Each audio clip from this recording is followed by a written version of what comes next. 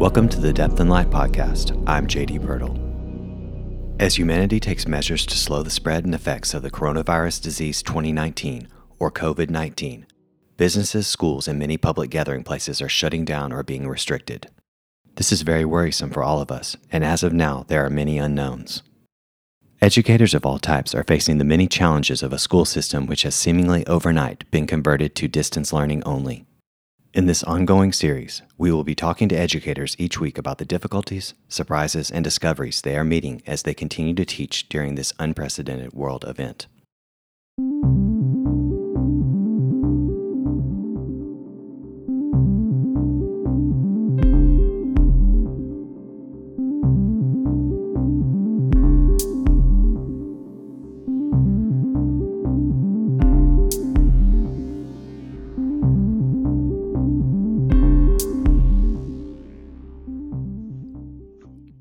Okay, Kelly and Joan, thank you so much for joining me today, especially considering everything's that's going on.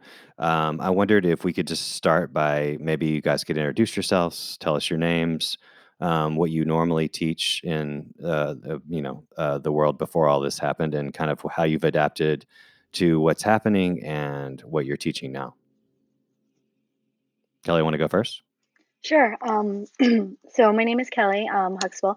I teach kind of makerspace technology integration at a Montessori school, toddler through eighth grade, south of Boston. Right now, we are technically on break. Hmm. Um, so we have started to kind of utilize this kind of open time to figure out what our plan of action is moving forward, creating that interface, focusing away from distance learning and trying to do at home support, especially in a Montessori follow the child environment. It's very Mm. different than traditional kind of content being pushed out. But we can talk more about that after. Sure. Yeah, that sounds like a really interesting approach. Joan, what about you? So I'm a recovering rocket scientist, which is where I started out originally. But through a whole bunch of twists and turns, I migrated into 3D printing, and now my partner and I have a small business that consults for makerspaces, and we develop courses for Lynda.com, which is now LinkedIn Learning. And we have written 8 books of maker tech, and so so at some point we can give your listeners that. And so what we've been doing, we're consulting largely to help people figure out how to make things in person, and now we've transitioned, in addition to our content that exists, and helping people go virtual.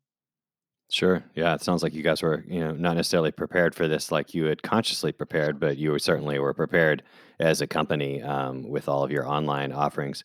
Kelly, kind of turning back to what you said about the Montessori approach, um, thinking about what Maria Montessori might be doing right now. I mean, how are you guys guiding parents? Because certainly there is so much in social media, in the news about parents doing 5 times as much as they normally do. They're working from home, they're managing their children. They're also kind of providing some roles of the teacher or the at school administrator in some cases. So, how are you kind of coaching parents and teachers through this time?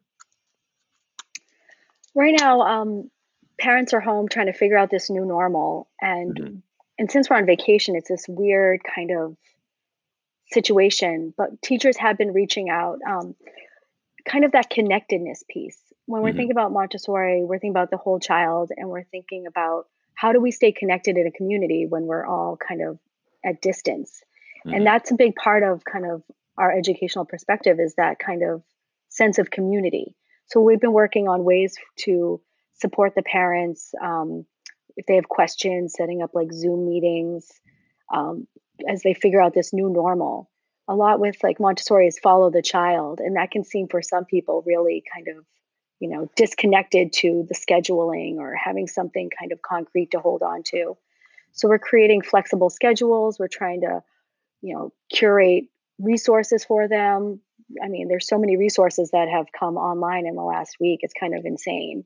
Hmm. Um, but overall, it's that kind of like, where are people mentally, and whatever you do is is I don't think should be judged. I think it's hard when there's so many resources. You feel like you should be doing so much every day. But when you have small people, as we've seen where people are trying to interview and whatever, and little kids are coming in, and it gets Mhm.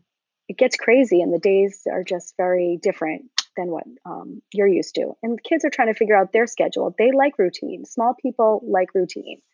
And Hmm. so I think we're just going to create an ecosystem that allows like us to support them in a way that feels not pressured.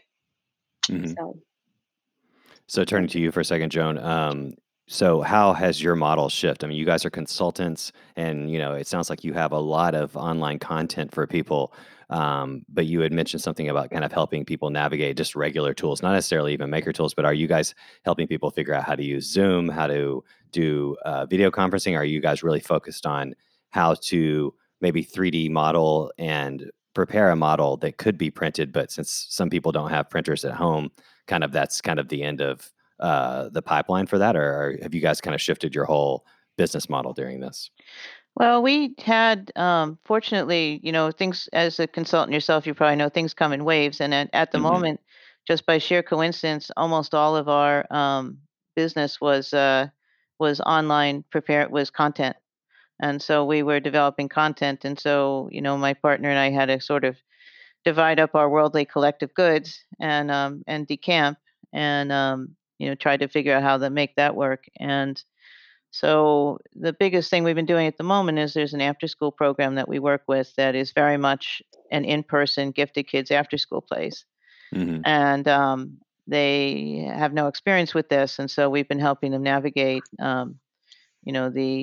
the various challenges with that and pick out tools and, their instructors. I mean, obviously we are very used to doing video, we can just, do video at the drop of a hat and create things for Flipgrid and things like that for them.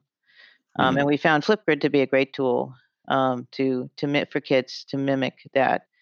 But there's some challenges like you have to get permission from parents because if the kids are under 13, there's all these COPPA rules to deal with, and so that has been very new for people. The other thing we've been doing is trying to help a robotics team go virtual and Hmm. keep themselves occupied and productive and motivated. Because as you probably, I don't know if you know this, but First Robotics, which I'm very involved in, is a huge program. Hmm. And a third of the way through the season, the hammer fell, and I was lead judge at an event, like 2 days before all this started. So we went under that wire with a competition with 2,000 kids from 6 countries. And like 2 days later, the world ended. So it's been interesting helping everybody navigate this.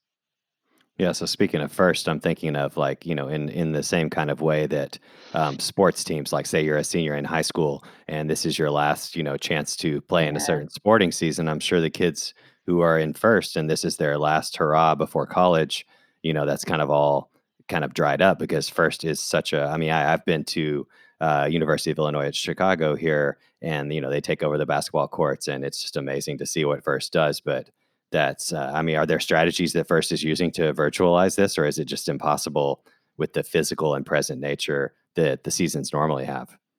Well, they're obviously debating internally depending on how long this goes on. I mean, initially there was officially the season is suspended, which means that potentially some events could be pushed out. They've said they've canceled the championships because it's not going to be practical, but the season is officially suspended.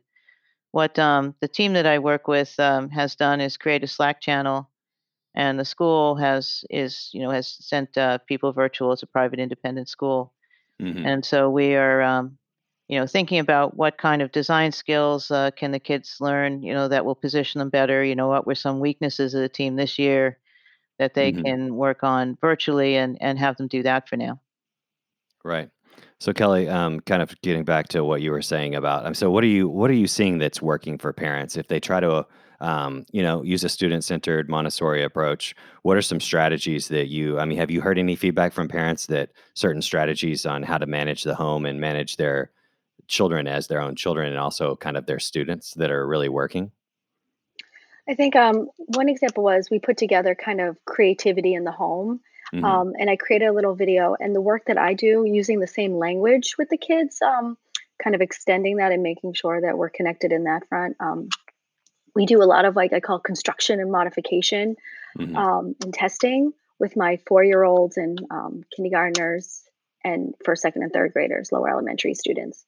And so I created a video and I said, find a friend, and the narrative piece when the kids are doing projects, connecting it in that way instead of just like, oh, build something for someone or for a little friend, creates a whole dynamic. I think that really immerses the kids in the learning, trying to keep it playful because Hmm. not stressful is hard. I know. So kids have been sending videos and pictures of things they've been creating for a habitat for a little animal friend that they might have. Um, Hmm. so yeah, that's one example of things we're trying to do and keep going because I teach a lot of classes during the week, and now it'll be sad not to have those classes. So being able to connect with those kids, not per se at that time or expect the same output, but being able to just share what we're doing, inventing things or crafting. And we all have different things at our house. So trying to figure out what do your supplies look like? What does someone else's? And just because you don't have something that they have, you can still make something happen. And so we talk about that a lot. Like constraints on resources is a big thing that we talk about on a normal week. You Hmm. only might get 5 Legos. What are you going to make with just 5 Legos? Hmm. So putting those pieces on it, I think helps the kids actually spend more time doing it, if that makes sense. Hmm. Like, so hoping to just start incorporating the parents into these different ideas for the smaller folks. Sure, and I think So, a colleague shared on Instagram a few days ago a big parent question that they were getting. They teach a preschool class, and the big question is, how do I homeschool my preschooler? And my colleague answered with one simple thing: play. Like let them play with them. I mean, and so much of like early childhood is kind of play and social emotional learning. I mean, do you think that parents can kind of? I mean, obviously, children, like you mentioned, love a schedule. They love limits. They love guidelines and consistency. It just makes them feel more secure. A lot of experts say. But do you think that there's a certain grade range or age range that we can kind of just relax and engage our children with play? I mean, and what range would that be? I mean, what um, that you would recommend? just I have 2 children, and they are 8 and 9 years old. So they are a second Mhm. grader and a fourth grader, and they've been in Montessori their entire lives. I would say even my second grader, they've like immersed themselves. Like she immerses herself in like she reads a ton. It's not Mhm. forced. It's not scheduled. It's just putting it out there, making it enticing for them. Um, Mhm. talking about something. If you are going to watch TV or you need them to watch something, maybe it's more something more slow, like a documentary, something that's not going to get them all kind of jived up. And then you have all that energy from this exciting show that now you have to figure out what to do with. Mhm. Um, I think, and let them, one big thing is if they are doing something and they're independently working and focused, just leave them alone. Mhm. Like, don't ask them what they're doing. Don't ask them about it. Just leave them alone, and they'll invite you in later and talk to you when they want to bring you in. But that letting them just focus for a long time, I think you'll be surprised how long they can stay with something, and Sure. that skill will build. And I think that's one thing. When you're with the child a lot, you give them more space for that. Where Mhm. if they're at school and you're at work, you want to engage more. So you Mhm. might interrupt those. That might be a habit of, "What are you working on? How's it going?" Versus just if they're over there, just leave them over there as long as they're not injuring any other family members, Sure. or themselves. Yeah. But it's definitely gonna be the next 2 weeks, I think, is gonna be definitely eye-opening for a lot of folks as we kind of evaluate how we approach things. Sure. So, Joan, one of the things that I'm thinking about a lot, since 3D printing and 3D modeling is such a huge, or a core part of you guys' curriculum and business. I mean, I've been kind of advocating with my clients and in the classroom for several years that 3D printing is a logical output of 3D modeling, but it is just one of many. Are there what would you recommend for, like, say, the really enterprising or entrepreneurial parent who wants their child to continue 3D printing? Or 3D modeling. I mean, what are some good outcomes or outlets that children can have at home that aren't 3D printing? Well, I think just creating a 3D model that solves a design constraint is always a good thing to do. Mhm. So there are a couple of tools that are free. There's tinkercad.com. Mhm. There's OpenSCAD, which is a free coding program you can download at openscad.org. Mhm. And those are both programs that you can do a lot of work with. Our 3D printed science projects book has a lot of models that are prefabbed that you can download, and then the idea is that they have parameters in them, so you can change a few numbers based on the science, and so you can say, the 3D model looks like this and this and this, and so that way online, you can, if you don't have a 3D printer, you can still learn the skills to do 3D modeling and that kind of stuff. So that's part of what we've been encouraging. The other point to riff off Kelly here a little bit is I've taught online for 20 years at the university level, and one of the best practices is somehow to let the students interact, and that's a real challenge, particularly with COPPA rules. And so, I think if there's any way to let the kids somehow feel that they still have their pals as a group. Um, Mhm. I really liked Flipgrid for that, and it has its own challenges because it's not synchronous. And we've been talking about trying to do Zoom with kids who are about 11 or 12, just Mhm. for this business of keeping a schedule and also to let them share ideas because this particular after school place is for very high energy, gifted kids who they found their tribe, right? And now all of a sudden Mhm. their tribe's not there, and for privacy reasons they don't normally share any of this in contact information, and so there's a whole lot of tensions there that a school administrator has to manage. Sure. Back to the kind of the 3D printing aspect of this. Do you see people using things like online services like Shapeways? I mean, have you seen that like services like Shapeways are still? And for people who don't know what Shapeways is, I mean, it's just one of many places where you could upload an STL or a DXF or an OBJ or some kind of 3D printing, 3D modeling file format and get your printed and sent to you at your home. Is that something you see people doing? Is that something you would advocate for if people just really want to if students really want to see these designs turn into something they can hold in their hand? I would say that support your local small 3D printing business because they're everywhere.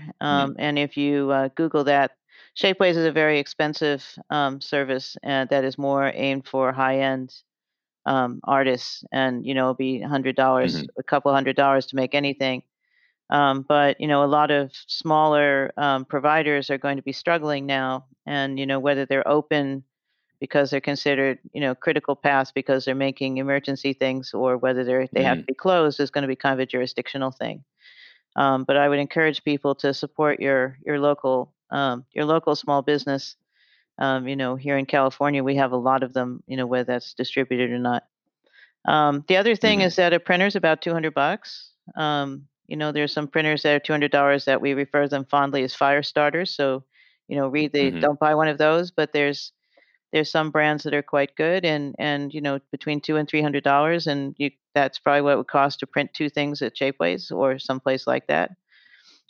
So if you want to get into this, this is the if you have the kid has time on their hands, and they're not really little because these things are hot in mhm. parts, and they are electronics, and they are a little fragile, but technically most of them say 13 and up, but if you're standing right there, you're standing right there, right? Sure. So one option is just buy a printer for a couple $100 and learn to use it together, and we're hoping that a lot of people might wade into that and think that that's an interesting thing to try to do as the ultimate rainy day thing, I guess. Sure. Are there any models? I mean, I agree with you that probably the vast majority of the sub $500 printers, you're going to spend more time fiddling and troubleshooting than printing. But are there some $200 to $300 models that just really stick out to you that you really would recommend and have enjoyed or seen good results from? Well, the most stable one in that very low cost range we found is the Creality Ender 3. Hmm. And so that's reality with the C in front. And so Hmm. what that how accessible those are with they're Chinese, and so how accessible that is with Hmm. stuff from China. Slightly more, it's sort of more the a few times that, but a bigger printer and a more stable one is Prusa from Prusa Research. Hmm. which I guess their website's Prusa 3D, and Josef Prusa is Hmm. a acquaintance of ours, and those are very solid machines. And there's a lot of clones of his machines, and the clones are of uneven quality. So I Hmm. would see if you're going to buy something you don't know what you're doing. I'd suggest a Creality. If you have to be low cost, if you want something a little better quality, probably a Prusa. Yeah, and I think they released a mini, correct? About Yeah. 6 months ago, 9 months ago. So it's a little more lower cost. I certainly, seeing Prusas in my clients' labs, and I just have been so impressed with the tool. The only thing I would caution people is the assembly of one is, more complicated and takes longer than people realize. But I think we have a lot of time in our hands, and that's a great lesson unto itself how to properly assemble and calibrate a printer. So Kelly, I think one of the things that I'm thinking about with like kind of what you've talked about and the Montessori model, I think that this is probably like a scary time for teachers in the sense that they are used to kind of being the conduit of knowledge and kind of the center of the classroom, or in a lot of cases still at the front of the classroom sitting at their desk. Is this a time when we can make student centered learning the norm when it maybe hasn't been? Do you think that there are some habits that we will carry over as educators, or hopefully carry over after all of this um, is under control? Um, I think the this is a great opportunity. I think for everyone involved. Like we're so scheduled. Feel like sometimes that we're not able to just let kids just do things. So I think having the ability to really focus and extend on something, Hmm. especially in working in a maker space with all ages, that social community aspect is critical, but also time just to sit on something, just to be able to Hmm. work on it uninterrupted and kind of work through that frustration. I think as a culture, especially our younger folks, it's so easy to get caught up. Everything's very quick. Now we're kind of slowing Hmm. that down. And this aspect for a lot of them, for a lot of us, is going to be very shocking. Um, but it gives you time to dig into things, to watch those YouTube videos. I always say to my kids, there's probably no question you've been asked that hasn't been asked on a YouTube video or Hmm. answered by a YouTube video. Even way before, I remember Threads when in like the 90s, we used to be like, oh, every question's been answered. Even then, Hmm. it was just a question of locating it. So I think curating information for students, giving them the resources, and then giving them the space and time that we've been kind of forced upon, I think is going to be an interesting adventure for all of us. I think when we reevaluate education when this is done, I think it'll come back to really what the heart of it is. What are schools? They're collaborative pieces for people to come together as a community. I might be interested in one thing and you might be interested in another. Alone, we'd never know about each other's interest and they might cross over. I always say that like making and art are so combined, like the Hmm. thinking between being an artist and being like a software, coder is so they're so the same. I say to the kids, how we approach things, how we think about it, resources. And I know here's an opportunity to really kind of let kids explore that and see that you can do coding if you only like art. Like I feel like we can break down a lot of barriers, a lot of Hmm. opportunities in this kind of unsure time. Yeah, I think that's great, and I certainly hope that on the other side of this, we've torn down some old institutional things that were not working, and that we recognize that were not working. And this is just kind of our opportunity to do so. Kind of turning to a personal note, I mean, how are each of you doing? What are some self care strategies you might be willing to share? I mean, I think Joan, you said you were in California, and Kelly, I don't recall where you're located, but are there things you guys are doing that are for self care that are helping you kind of? I don't know how long you guys have been quarantined. We in Chicago, we just got the shelter in place order on Saturday, but in my house, with this is like day 9 of kind of social isolation and social distancing. So, what's working for you guys as far as that you would care to share with self care? Well, I think for us, we're a two-person company, and we're 5 years old, and so we've spent almost every day together for 5 years, and so it's been very difficult to be separated. So what we've done is set up a Zoom every day at 1 o'clock, and Hmm. even if we don't have anything necessary to say, we just kind of hang out for an hour, and that makes us sort of accountable to each other. And we before this, we wrote separately, worked separately a lot anyway, because you're developing content. You go off and you write some pieces, you get back together. The other thing is we run a big meetup, Pasadena 3D printing meetup in 3D printing LA, and that's gone virtual. And I haven't to this point mentioned our website where you can get a lot of these resources, which is Mhm. nonscriptum.com, nonscriptum.com. Mhm. And we have links to under events. Events is sort of a misnomer now, but under events, we have some of our virtual events if people are interested in that. And you may have said you guys are separated. Is it due to like a compromised immune system, or just that you guys ended up in different geographical places when all this started to happen? Or Well, we only live about 10 miles apart, but California is under shelter at home.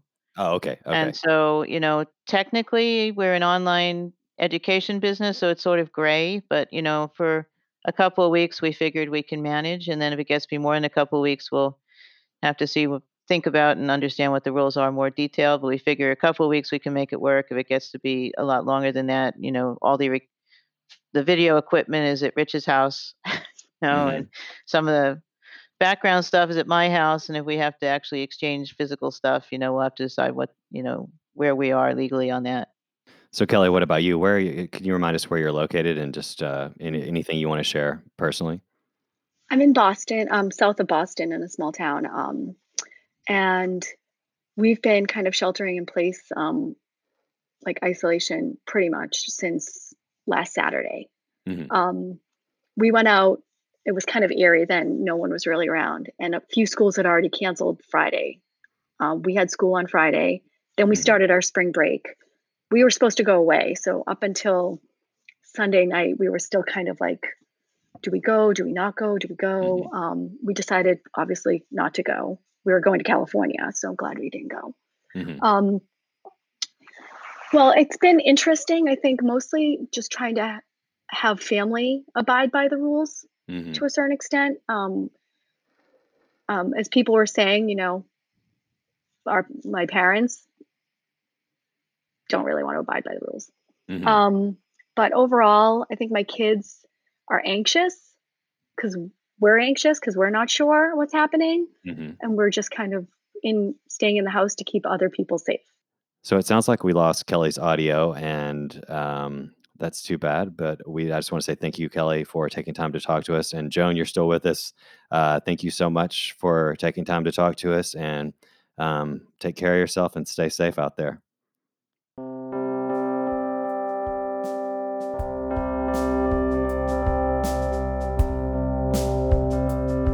Thank you for listening to the Depth and Light podcast. A very special thank you to the educators who have taken time to talk to us during this troubling period. If you are an educator and would like to join an upcoming conversation, send us an email at info@depthandlight.com. We would love to hear from you.